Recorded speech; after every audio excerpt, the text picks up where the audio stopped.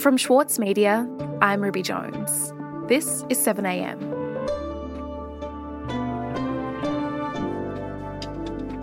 As the next federal election approaches, the question of whether the Prime Minister, Scott Morrison, can pull off another miracle win looms large.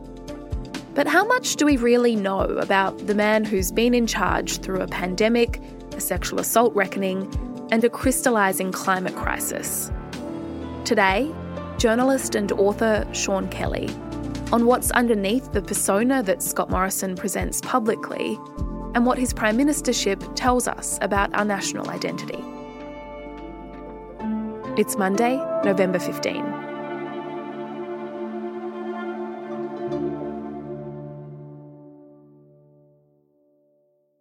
Sean, could you start by telling me why you decided to write about Scott Morrison? Well, I mean, the answer on some level is I didn't. At first I said no. I was approached by a publisher. I said, I don't think there is enough in this man to interest me or to interest readers. I can't see how I can get a book out of this. And then I thought a bit more and I thought, this is odd, this boringness. And then I realised that the boringness was, in a sense, the key to why he was interesting, because it's strange. There was this man who became Prime Minister in strange circumstances. He then wins an election against everybody's expectations, and yet people know so little about him. And what's more, nobody seemed to want to know anything more. So I began to become interested in the question of how he pulled off this trick. And that's a very large part of what the book is trying to answer.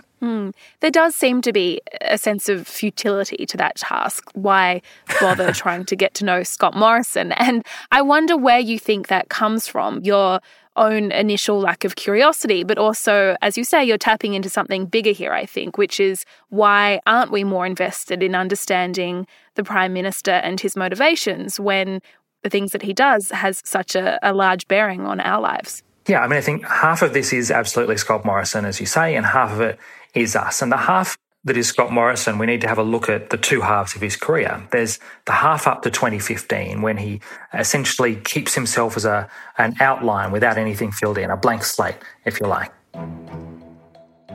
But you're not addressing what I'm asking about, the change in Well, you're rhetoric. asking me about politics, Lee. You're asking me about politics. What I'm talking about is what is actually happening with the budget. And he doesn't answer questions. He doesn't like talking about himself. He doesn't stick firmly to any clear belief, certainly nothing that would attract attention. Politics frames everything.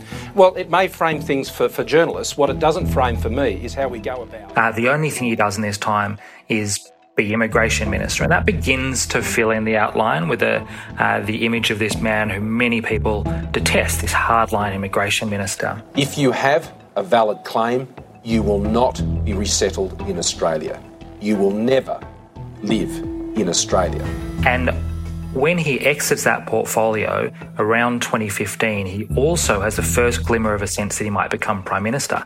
And he suddenly obviously realises that he needs to provide an alternative to this picture of the hardline immigration minister. Is your personal samosa scomosa recipe? That's what my staff have called them, the scomosas.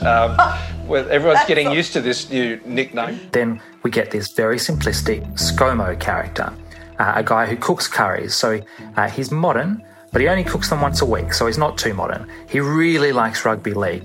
I can say this year, I'm very confident about how the Cronulla Sutherland Sharks are going to go in this year's premiership. He goes back to tweeting quite regularly about his team after an absence from social media of 18 months.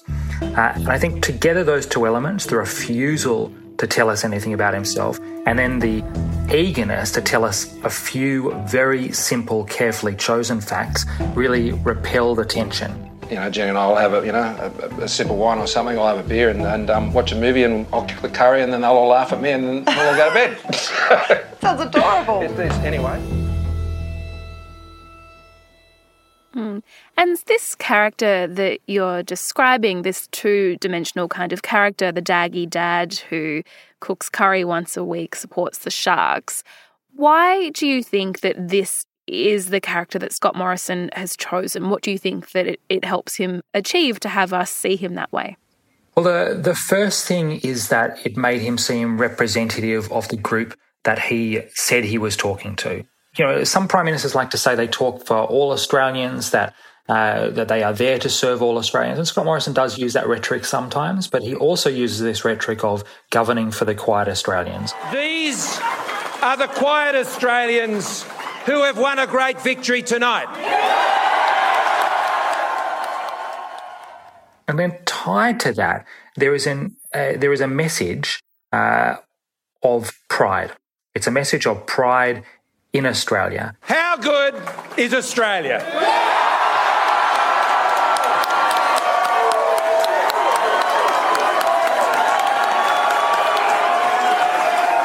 And how good are Australians? And the political message hiding behind that is Australia is perfect as it is. There is no need to change. There is no need to change anything. We can all be proud of exactly what Australia is and everything Australia has achieved. And he, in taking on the characteristics, is essentially embodying that message. He is the essence of a proud Australian, somebody who will refuse to be shamed for his defiantly suburban identity. This is the best country in the world in which to live.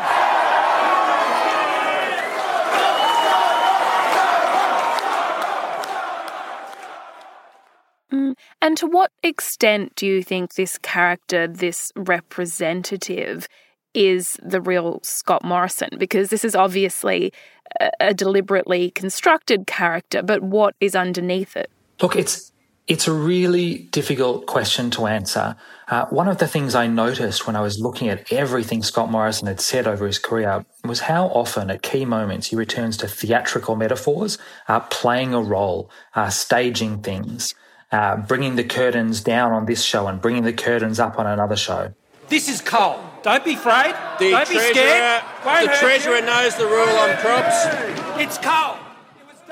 So there is a performance there, but I do think on some level he's performing something real. So he might not always have been the rugby league fanatic that he now claims to be. But I think his sensibilities are fundamentally suburban. I think he is performing and exaggerating, but I think he's performing and exaggerating a version of himself. But I think an interesting thing has happened recently, which is that the thin character, the flat character he created in the lead up to the 2019 election that served him very, very well in that short period of time has begun to wear a little thin. A former colleague said to me this week, the Prime Ministership finds out every Prime Minister. It places a spotlight on every Prime Minister, and eventually the real person starts to emerge in some respects. This is dangerous for Scott Morrison. It's dangerous because it draws into question that flat character. And in doing so, it draws into question some element of the authenticity that he has placed so much stake in as Prime Minister. Very early on in his Prime Ministership, he talked about authenticity. Some of his supporters, especially in the media, talked about his authenticity. And so that's an important part of what he thinks his political appeal is. So if that starts to fade a little, and I think that has been a trouble for him in recent weeks, then that is a political danger.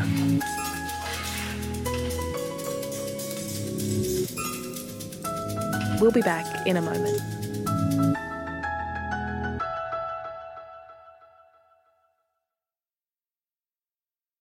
The City of London in Andrew O'Hagan's latest novel is crumbling. But don't mistake this for pessimism. Instead, the author insists it's a necessary process for a better future.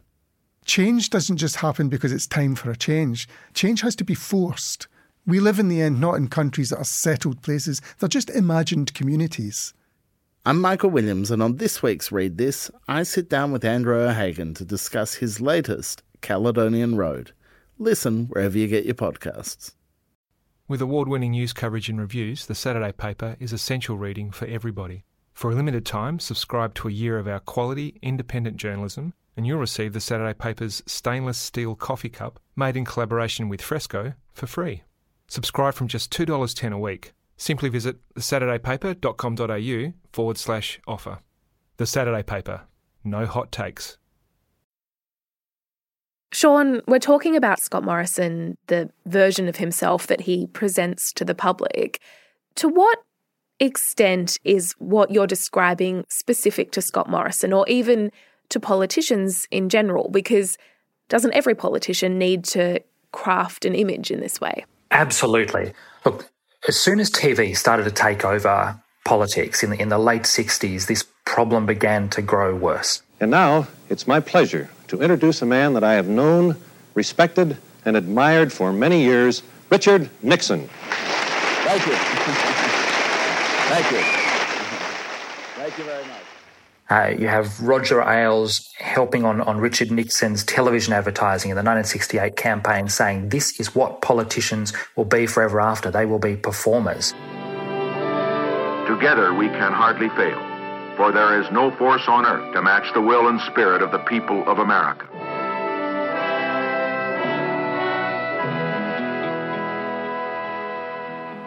And as politicians have become better and better at performing, we have become more and more accepting of the idea that politics is all performance. And the combined effect of this is that politics has become more and more distanced from reality. Wow. Whoa. That is some group of people, thousands. And politicians have become more and more focused on image.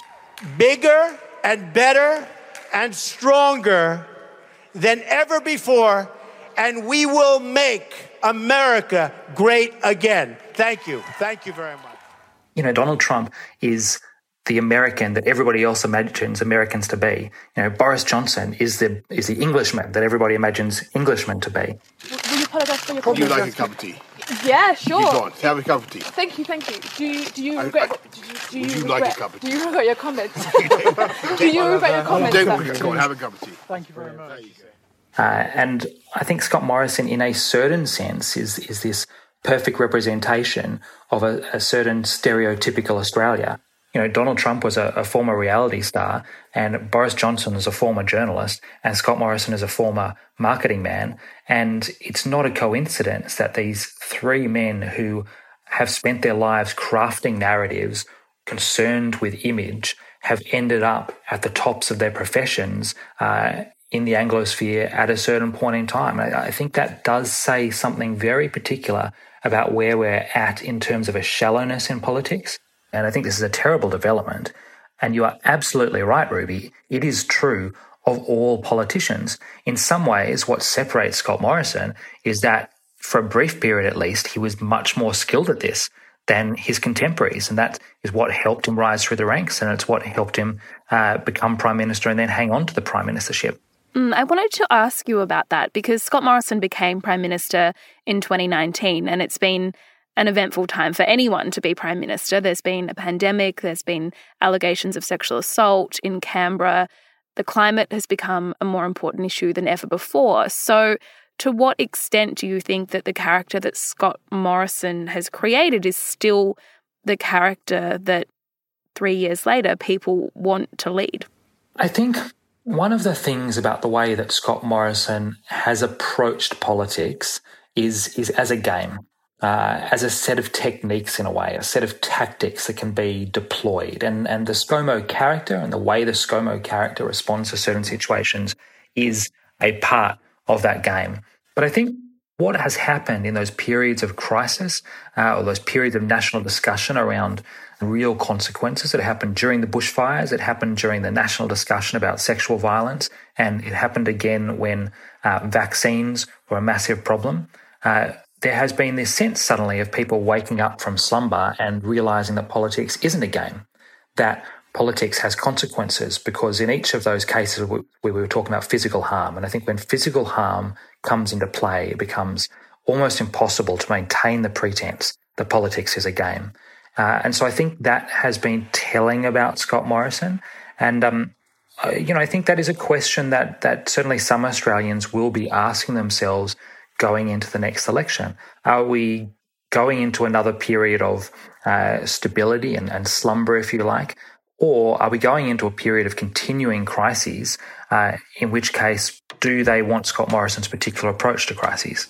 Mm-hmm. That's the big question that's looming for him, I suppose. And Sean, his success so far has been significant and he's still the preferred Prime Minister now. So what does that success tell us about our national identity, and do you think that it's likely to bear out at the next election? Well, I think it says a few things. Firstly, it says that we are more comfortable with the idea of politics as a game and politics as performance than perhaps we'd like to admit to ourselves.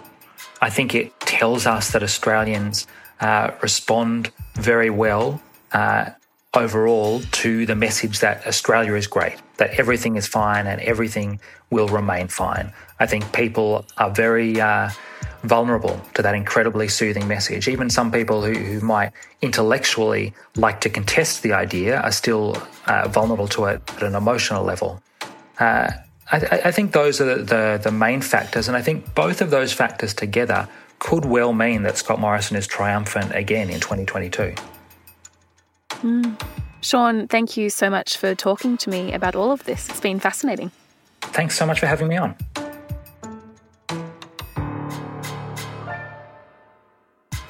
You can read more of Sean Kelly's thoughts on the Prime Minister in his new biography, The Game, a portrait of Scott Morrison. Andrew O'Hagan's latest, Caledonian Road, explores one man's epic fall from grace. I'm Michael Williams, and on this week's Read This, I sit down with Andrew to discuss this and the state of modern Britain. All that and more, wherever you listen. Also in the news today, the COP26 International Climate Summit in Glasgow came to an end over the weekend, failing to reach an agreement to phase out coal use. A last-minute intervention by India saw the language watered down to phasing down instead of phasing out the use of coal. And thousands of protesters descended on Melbourne's central business district on Saturday to protest the Victorian government's vaccine mandates and proposed new pandemic laws. The proposed laws will empower the Premier and Health Minister of the day to declare pandemics and enforce health directions instead of the state's Chief Health Officer. There have been weeks of protests about the proposed laws. I'm Ruby Jones. This is 7am. See you tomorrow.